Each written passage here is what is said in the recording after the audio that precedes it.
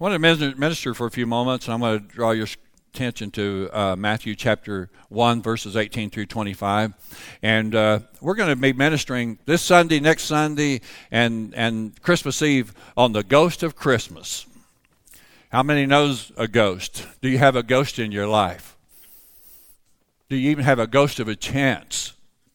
Have you ever took time to think about a ghost that you might just really shy away from? Well, we're going to talk about the ghost of the past this morning as we lead up to Christmas, and we're going to take our thoughts from the Word of God, and then we're going to expound on them for a few moments. Would you bow with me? Father, I ask you to touch these lips of clay this morning with beneficial words that will encourage this congregation and would give them the desire to do your will. It's not our will that really counts, and it's when we submit our will and we're able to say, as Jesus said as he was facing the cross, not my will, but your will be done. Father, today I just thank you for the Word of God. It's a lamp unto our feet and light to our pathway. I thank you for the anointing of the Holy Spirit that you give us and empower us to become what you've called us to be. In Jesus' name we pray. And again, everybody said, amen. This is how the birth of Jesus, the Messiah, came about. His mother Mary was pledged to be married to Joseph, but before they came together, she was found to be pregnant through the Holy Spirit. Because Joseph, her husband, was faithful to the law and yet did not want to expose her to public disgrace, he had in mind to divorce her quietly. But after he had considered this, an angel of the Lord appeared to him in a dream and said, Joseph, son of David, do not be afraid to take Mary home as your wife, because what is conceived from her is from the Holy Spirit. How many believe in the virgin birth of Jesus? Let me ask a different question. How many doesn't believe in the virgin birth of Jesus? If you can get a hold of this part of the Bible, you won't have any trouble with the rest of it. Let me ask you, what kind of story would it be if this had happened to you? What happened to Joseph? And let's finish the scripture. Here's what she says. After he had considered what he had heard, an angel of the Lord appeared to him in a dream and said, Joseph, son of David, don't be afraid to take Mary home as your wife, because what is conceived in her is from the Holy Spirit. She will give birth to a son, and you will give him the name Jesus, because he will save his people from their sins. All of this took place to fulfill what the Lord has said through the prophet. The virgin will conceive and give birth to a son, and they shall call him Emmanuel, which means God with us. When Joseph woke up, he did what the angel of the Lord had commanded him and took Mary home as his wife. But he did not consummate their marriage until she gave birth to the son, and he gave him the name Jesus. How about a trivia question this morning? Everybody just relax. Just you don't have to act like you're in church this morning, okay? Let's just take a deep breath. How's that? Take another deep breath. It's all on me. Trivia question this morning. What do these actors have in common? James Earl Jones, Jim Carrey, Patrick Stewart, Bill Murray. What if I added George Scott, C.C. Tyson, Tom Hanks? Do you have a hint? Here's one final hint. Maybe the great actor of our generation, Scrooge McDuck. Does that ring a bell? No? I'm in the right congregation this morning. All of these have had honor in playing the role Scrooge in Charles Dickens' A Christmas Carol. It's probably the most famous story outside of the Bible, and it's been retold countless times. Let me ask you one more time. Has anybody seen Scrooge? All right, a few of you. All right, well, we're going to have fun with this. In one fate night, Scrooge is confronted by his past, his present, and his future, all for the purpose of helping him change his greedy ways and catch the Christmas spirit. And his companion for the journey are three ghosts, each with their own personalities and purposes. How's your Christmas spirit doing today? If you're like some of the ongoing rush for the holidays, has your feeling been more like Scrooge than usual? Maybe we need some ghosts to help us open our heart of what is coming this Christmas. For the next 3 weeks, we're going to be spending some time with Scrooge as we peer into his past, ponder his present, and yet yearn for that which is ahead. And we know the ghosts were able to change Scrooge's focus from the pull of materialism and money to the true spirit behind the coming Christ the child. The ghost did it for Scrooge in one night. Let me ask you, you think he could change our heart in 3 weeks? Silence gives consent. I don't really know about ghosts, but I do know about the Holy Spirit who wants to help us experience Christmas in a fresh, new way. When Jared mentioned sacking groceries, it immediately brought back old times. I enjoyed working in the grocery store, but I didn't get to sack long before working for my brother-in-law, who was a manager of United Supermarket. I was trained to use the cash register. And you better be able to keep those keys going along with reaching into the basket and bringing the groceries out. You better learn how to say hello to every customer, and you better never let a lady walk out of the door with her sack of groceries in her hand. It was a new day for me, but the longer I worked, and then Saturday night was the hour of attraction. There was a mop when I was 14 years of age that was heavier than me, and we had to mop that supermarket every Saturday night. By the time you mopped that store, you got everything ready to go home. It was always after 10 o'clock. The alarm went off at 6. We were back at the post on 7, and the doors were open at 8. Guess what I was reminded of when I sacked groceries the past few days? It was funny. It was enjoyable. One gentleman that everybody would know and followed me out, I had his 2 sacks of groceries, and he said, "Orville, would you really tell me what's going on here?" I had been sacking and carrying out where Carolyn was sacking, and Jared and Jenny, his family, was in the next booth, and he was looking. There's the pastor, there's the associate and the youth pastor, and there's a church secretary. He said, "I want you to tell me what's really going on." Or he didn't say this to me. He said it to Jared. I'll get to my story. And Jared expressed this way, "Well, the church has just fell on hard times." The story what happened to me was this. As we were headed toward the gentleman's pickup, he said, "Orville, could you really tell me what's going on?" I said, "I really hate to, but since you ask and we're close friends, I'll tell you. I'm working to try to make enough money to buy me a new winter coat." You could hear him laughing after the groceries had gone in the pickup, and after the door had shut, he was still laughing at what was going on. If you're not familiar with the Christmas story, Ebenezer Scrooge, he's a miserable old man whose love of money has left him leading a very lonely life. Dickens describes him this way. He was a tight-fisted hand full of grindstone, a squeezing, wrenching, scrapping, clutching, and a covetous old sinner, to which we would ask and say, bless his heart. Watch this clip.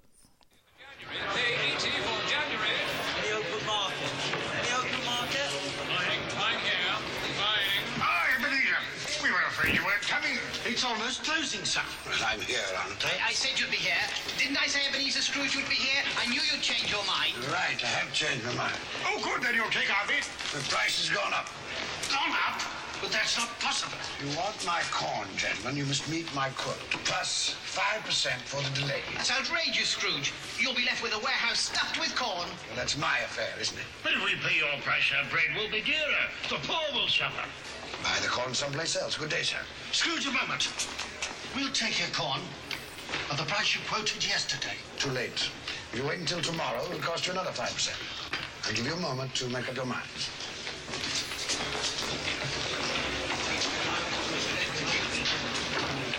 All right, Scrooge. Done and done. Very good, General. Now, make sure that a draft for the entire amount of this transaction is deposited with my clerk. I don't ship until I have the cash in hand. Good day. Mr. Scrooge, I presume. Indeed you do, sir. You don't know us.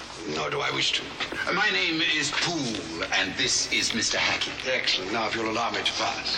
Let me explain something. At this festive season of the year, it seems desirable that those of us with means should make some slight provision for the poor and destitute who suffer greatly at this time. Provision? Are you seeking money from me, then? Many thousands are in want of common necessaries. Hundreds of thousands are in want of common comforts. Are there no prisons? Plenty of prisons. The workhouses, they're still in operation? They are. I wish I could say they were not. The treadmill, the poor houses, still in full vigor? All very busy, sir. I was afraid from what you said that something had stopped them in full force. A few of us are endeavoring to raise a fund to buy the poor some meat and drink, and food and warmth. Well, what can we put you down for, sir? Nothing. You wish to be anonymous? I wish to be left alone. Since you asked me what I wish, gentlemen, that is my answer. I don't make merry myself at Christmas, and I can't afford to make idle people merry. My taxes help to support the public institutions which I have mentioned, and they cost enough. Those who are badly off must go there. Many can't go there, and many would rather die. If they would rather die, perhaps they had better do so, and decrease the surplus population. Surely you don't mean that, sir. With all my heart. Now, if you will go about your business, gentlemen, and allow me to go about mine.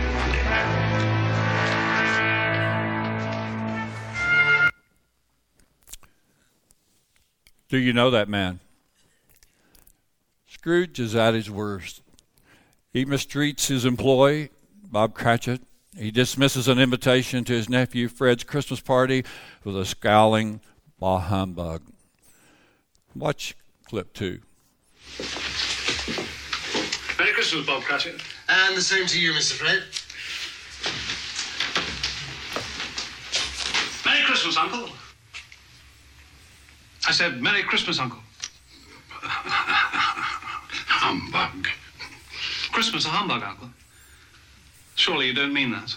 I do.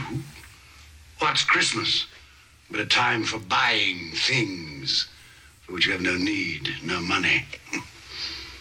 Time for finding yourself a year older, not an hour richer. If I could work my will, every idiot who goes about with Merry Christmas on his lips should be boiled in his own pudding and buried with a stake of holly through his heart. Come now, Uncle. Neville, you keep Christmas in your way and let me keep it in mine. Keep it, but you don't keep it. Let me leave it alone, then. Much good it may do you, much good it has done you. There are a great many things from which I might have derived good, from which I have not profited, I dare say. Christmas among the rest. But I've always thought of Christmas time when it comes round as a good time, a kindly, forgiving, charitable time. A time when men and women seem by one consent to open their shut-up hearts freely to their fellow creatures. And so, Uncle, though it has never put a scrap of gold or silver into my pocket, I do believe that it has done me good. And I say, God bless it.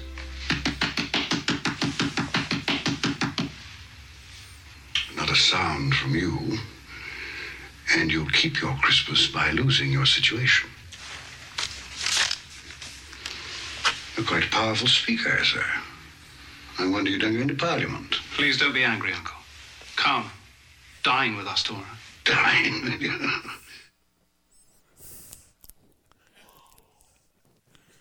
Have you met him? On Christmas Eve, Scrooge is visited by the ghost of his former partner, Jacob Marley. Scrooge learns that Marley has been condemned to walk the earth carrying his heavy chains because of the greedy life that he's led. Marley warns Scrooge to avoid the same fate and says that 3 ghosts will be visiting him that night. The first ghost that arrives is the ghost of the past. The stranger, childlike phantom with a bright glowing head. The spirit escorts Scrooge in a journey into the past to his previous Christmases from his earlier years. Then Scrooge once again revisits his childhood days, his apprenticeship with a jolly merchant named Fezziwig, and he engages to Belle, a woman who leaves Scrooge because of his love for money. And what's greater than the love for her was his love for money, and Scrooge is moved to tears by the joy and the regret that he's experienced. With all probability, the feel that Scrooge has is still expressed today among people. And many times we think about our Christmases that we enjoy. Sometimes we think about the memories that we entertain at Christmas time. There are good memories that bless us, and there are good memories that brings tears to our eyes. Sometimes those memories are captured with our decorations that we hide behind. Sometimes there's hidden treasures and hidden thoughts and memories behind the Christmas tree. We put up the tree, and each ornament carries a story. I sat on the divan or in my chair as I listened to the ornaments that went on, and Sherry was able to identify, this is a picture of Denisa when she was just a little baby. And as they hang the ornaments, this came from Mom Unwin. And this ornament came, and the memories begin to flood as those ornaments decorate the tree. And then there's times when Christmas memories aren't so pleasant. Sometimes it's the mom of the house that, as she slaves over the stove, putting the meal together. And I've heard this from Sherry more times than once. I work 2 to 3 days for 1 hour of enjoyment called Christmas dinner. I've also watched her, she's at the table many times. And due to having a home that hasn't been totally balanced with Jesus Christ, a home that's been dysfunctional for many years, I've watched more Christmases when Sherry would set the full table and one chair and one plate would never be touched. And even though she's really good at hiding tears, Christmas hasn't always been a pleasant memory. But inwardly, the joy of the Lord radiates in our lives as we realize the goodness of God and His mercy that endures forever. And it's those moments, many times our hearts are touched and sometimes our spirit is crushed, that we realize even Jesus, as He faced the weary cross and the cruel cross of Calvary, knew what it was for a heart to be broken and tears shed as the religious group of that day put Him to death. So Christmas carries both good memories, not so good memories, and then there's memories that we'd like to extinguish from our mentality, and yet they linger. Even I believe the author of the song that wrote Precious Memories was dealing with a process that you and I always deal with. Well, of course, then there's the good old days, the days when Mom and Dad Unwin sat at our table and now they have graduated and are enjoying the presence of the Lord. Then there was Mom and Dad White that always graced our home. Our home just kind of seemed to be the round table for both families. My mom and dad loved Sherry's mom and dad. They hit it off. In fact, I'll tell you how much my mom and dad loved Sherry's folks. They were the only one in the community in 1957 when we moved here that had a black and white television. My dad called them Hellivisions. Hellivision. But yet, he loved to go to the Unwin farm at least twice a week, especially the night that John Wayne was the featured movie. Hidden in the treasure chest of his thoughts were the days that it was no sin. You wouldn't go to hell if you went to the show and watched John Wayne. I can still remember walking by the picture show and they had the billboards out of the movies that were being shown, and maybe in the center was where the lady or gentleman sat in the ticket booth, and there was a little round window where you could reach in and give them their dime and they would give you a ticket and you could go see something that would send you to hell. I remember those memories. I remember when it was such a sin to have a television.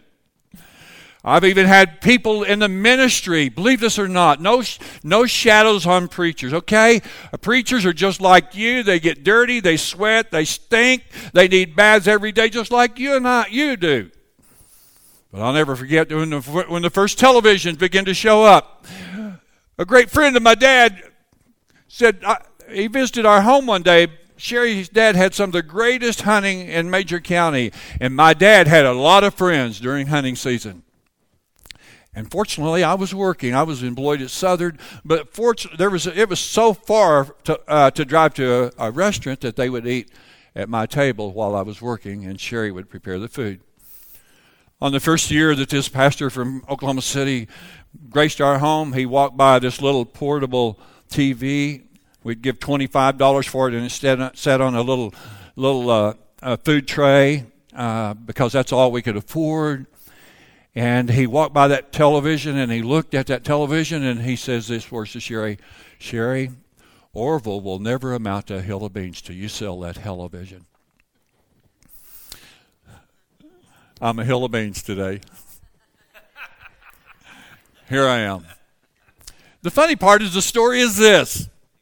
5 years later, He graces our house. At the table, he says, well, Sister Newbie had to have a home entertainment center, and I bought that for her for Christmas this year. What do you think went off? No. Yeah, no, you can't. You can say no as long as you want to memories that you want to hang on to. But if you ever notice, they'll never detach until you personally say, bye-bye. Until you quit saying precious memories, how they linger. What do you thought that let me just ask you a trivia question. How do you think I thought every time I seen him after he bought his wife a Hell-O-Vision? Today everybody has one. I'll say this, there probably wouldn't be nearly many in pastors' homes if they showed on the screen then what they show now. However, the memories of the past are something that you and I will deal with the right way or the wrong way. But the Apostle Paul is just so conveniently inscribed in the Bible, and I should have had it in print ready for you, but he said, brethren, talking to his congregation, I count not myself to have apprehended. And here's what he said, I don't know everything or understand, and I don't have all the answers of everything that's going on. But he said, this one thing I do, forgetting those things which are behind, and reaching forth unto those things which are before, I'm going to press toward the mark for the prize of the high calling. You see, you just can't have a handful of hurts in your past and pierce your future. And let me just set you in the driver's seat of your automobile that you've driven to church this morning. Have you noticed just outside the right door where your wife or your companion is sitting, if she trusts your driving, is a little emblem called a rear view mirror? Have you ever noticed just so that your wife not only could pay attention, but you could also pay attention, there's one on the left door too. And then, for those that just want to take a glance and never take your eye off where you're going, and you're a very dedicated driver, you can just glance up and you can see a little mirror about this size called a rear view mirror. Let me ask you this, then, is that mirror hanging right close to the center of your windshield? Then the next trivia question, how big is that rear view mirror compared to the windshield so that you have in front of you where you can stare from as far as you can see to the right, as far as you can see to the left, and as far as you can see straight ahead? Have you noticed the difference in the size?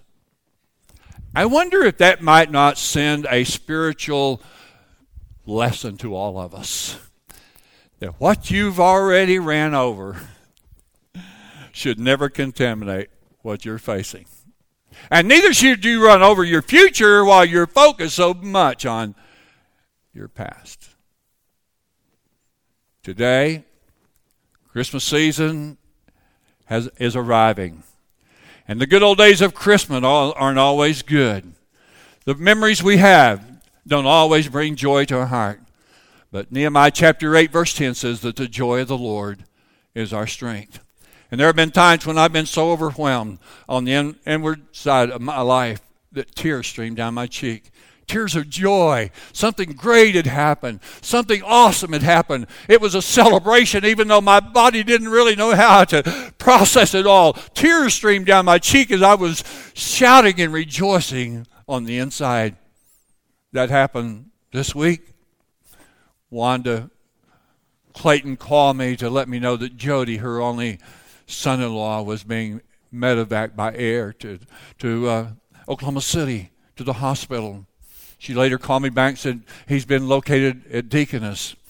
And my schedule was so full when I got the message, but I have a brother that's retired. Guess what? Be good to your brother. You may need him tomorrow. I picked up the phone and I said, David, could you do me a favor? Everything good? He said, everything's great. What can I do for you? I said, I have a special friend that's been medevaced to Deaconess Hospital. Would you go make a pastoral call till I can get there? He said, absolutely. He said, I was getting ready to get in the shower anyhow. I'll be fresh. I'll have clean clothes on, and I'll boogie right over there just as soon as I can. The next day, I made my way to Deaconess Hospital. And I met a couple that I'd known since their childhood days. And I visited with Susan, Wanda's daughter. And then I focused on a man in ICU, Jody Burton, who had been transported by medevac. And he's there, laying there. He just came back from an MRI. And so I said, Jody, I have a question for you. He said, okay. I said, have you ever made peace with the Lord? And have you ever invited Jesus Christ into your life and asked him to forgive you your sins? I said, do you know that you're a Christian? He said, well, I think I am. I said, Jody, listen, this is a matter of life and death.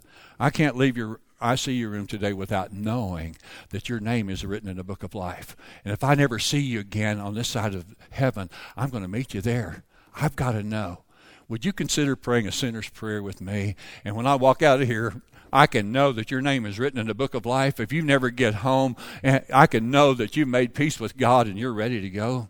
And he said, I will. Joy radiated in my spirit, and tears began to stream because my body sometimes just cannot process things that are going on. That's the reason I need the Holy Spirit. And the Holy Spirit gave me a simple prayer, and I led Jody in prayer. Something awesome was transpiring in that ICU room that only God could convey and fill and flood and overflow. You can't guess how a 76-year-old kid felt like when those doors opened and I walked out of ICU. The Bible says that angels rejoice when one person gives their heart to Jesus. I heard angelic beings crying out in praise because one sinner had made a decision to have his name written in the book of life. Evening came.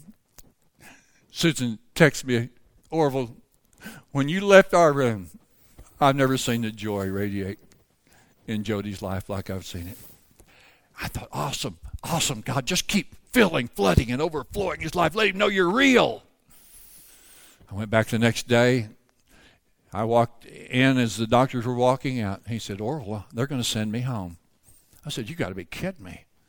They're going to move you from ICU to home? He said, that's what they're saying. Today, Jody Burton is home. And Susan was saying, this is kind of unusual. I said, well, when the doctors have done all they can do, we still have a great physician. The Bible says he's touched by the feeling of our infirmities. The Bible says he's not slack concerning his promises, as some men count slackness, but he's long-suffering to us, not willing that any should perish, but that all should come to repentance. So listen to me. Christmas is a celebration. And there will be doors of opportunity that will open for you. Then I won't be there. But I can tell you something. Everywhere you go, Jesus goes. Everywhere you take him, guess what? And whether you invite him or not, he goes with you. Let me ask you this. Why do we try to hide things when he's always an all-seeing God? Why do we always look around and see if anybody's looking before we turn left when the red light's red? Or even other things. Listen to me. God is an all-knowing God.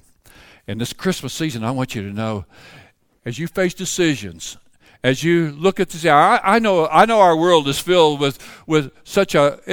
Christmas anymore is such a time of, you see, the merchandising of our world, and we barely get through, before we get through Thanksgiving, we're already merchandising Christmas, and that's the world's way of trying to get you ready for something that they've got that they won't hope you need.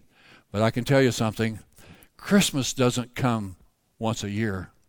Every day can be a Christmas gift to all of us, because what Jesus did for us, he gave a gift eternally.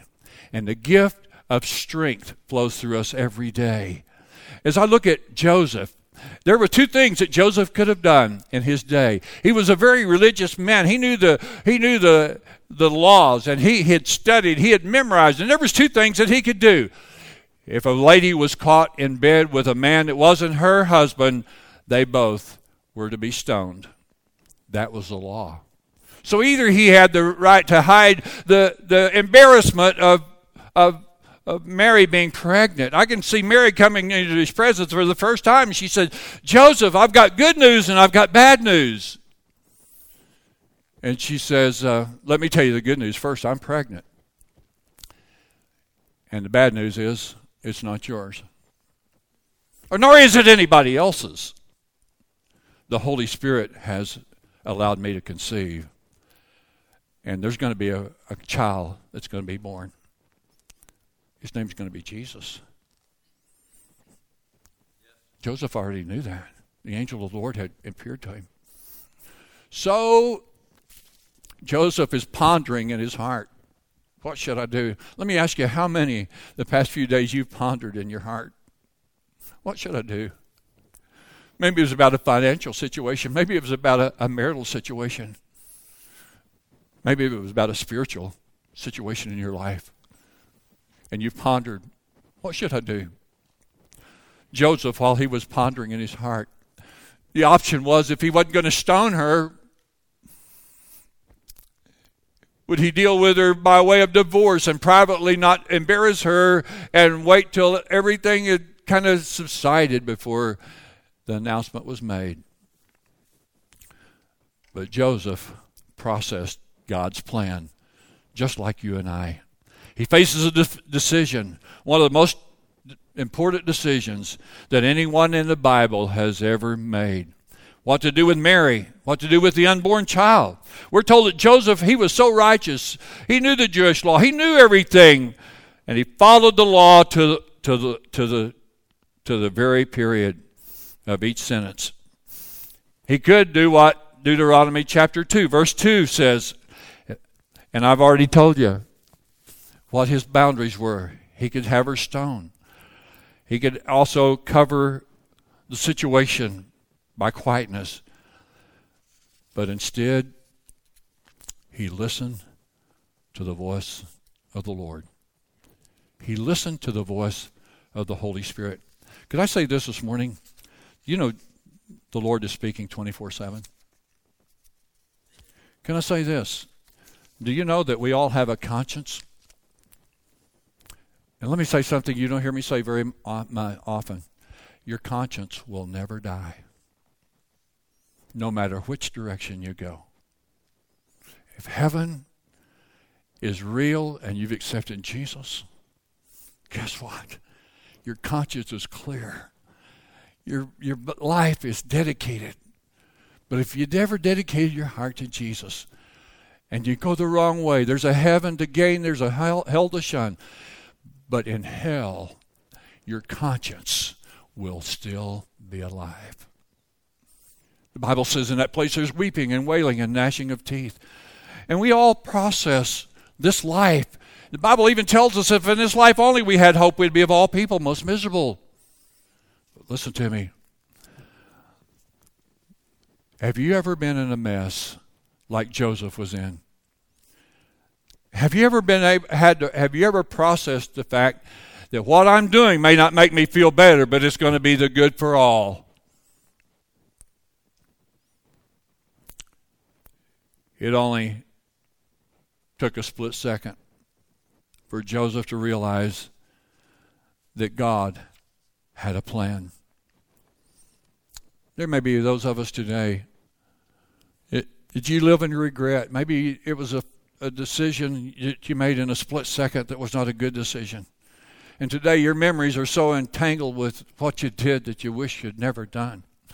And the power of the past sometimes is so great in all of our lives that if it wasn't for Jesus, it would be hard to distinguish. But I close with this morning. Jesus is the one who teaches us how to forgive and forget. And he's standing at your heart's door knocking this morning. And he said, if any man hear my voice and open the door, I'll come in and dine with him and he with me.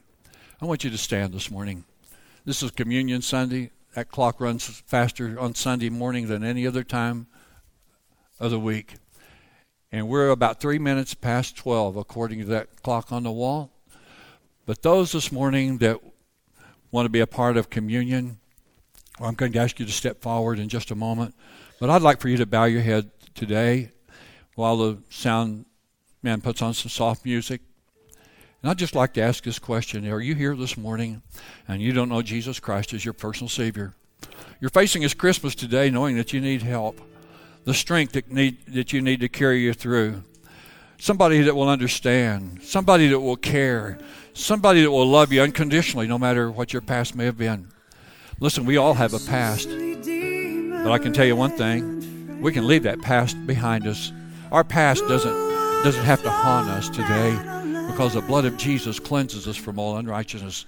If you're here this morning and you don't know Jesus Christ, his heads are bowed and eyes are closed, would you just look my way and hold steady until I recognize you today? And by this, I'll know you're here. You don't know Jesus. You've never accepted him as your personal Savior. And you'll admit today, that's me, Orville. I need your prayer. Could I see anyone in the building for just a moment while we wait? God bless you this morning. God bless you. God bless you. Here's what I want to do. I want everybody to come forward that's going to be a part of communion. And we're going to lead everybody in this prayer when you come forward. Maybe this is new to you. If you've never had communion before, we believe in gathering together. This morning, and communion is open. You don't have to be a member of this church, but I can tell you, this is a place where we invite Jesus to accept our thanks and gratitude for the blood that he shed at Calvary for our sins. Here's a time that we reverence because the bread represents a broken body of Jesus that was hung on a tree, that we can go free. And this morning, as we recognize this time, it's an awesome time. Maybe you need healing for your spirit this morning. Maybe you need physical healing for your body. It's a time when we can reflect upon what the Bible says. It says, in his own body, he carried stripes that paid for our healing. He shed his blood that we could go free from the bondage of sin. And that's exactly what he wants to do for all of us this morning. Jared is coming to lead us in communion, but while he's coming and the elders come and get ready to serve the communion this morning, I want to lead everyone in the sinner's prayer. And I want you to pray this prayer with your heart. Don't let it just be words from your lip, but let it be known from your heart. And I want you to join me as we pray this prayer. Dear Lord Jesus, I thank you this morning that you died on the cross for my sins. I thank you, Lord Jesus, that your word declares, if I will ask you to forgive me of my sins, not only will you forgive me of my sins, but you'll write my name in the book of life. This morning, I confess that I'm a sinner.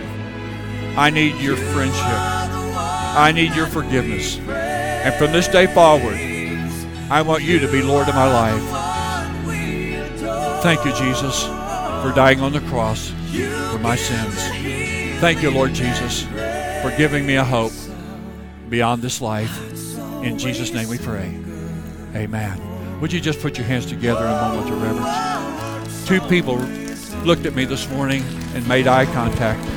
Isn't it awesome this morning, this Christmas season, that this is not just another Sunday morning service. This is a time when two people said, I need Jesus. I need Jesus.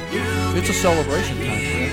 It's a celebration time. Jared, would you come and take communion and let's just enjoy the presence of the Lord for a few moments.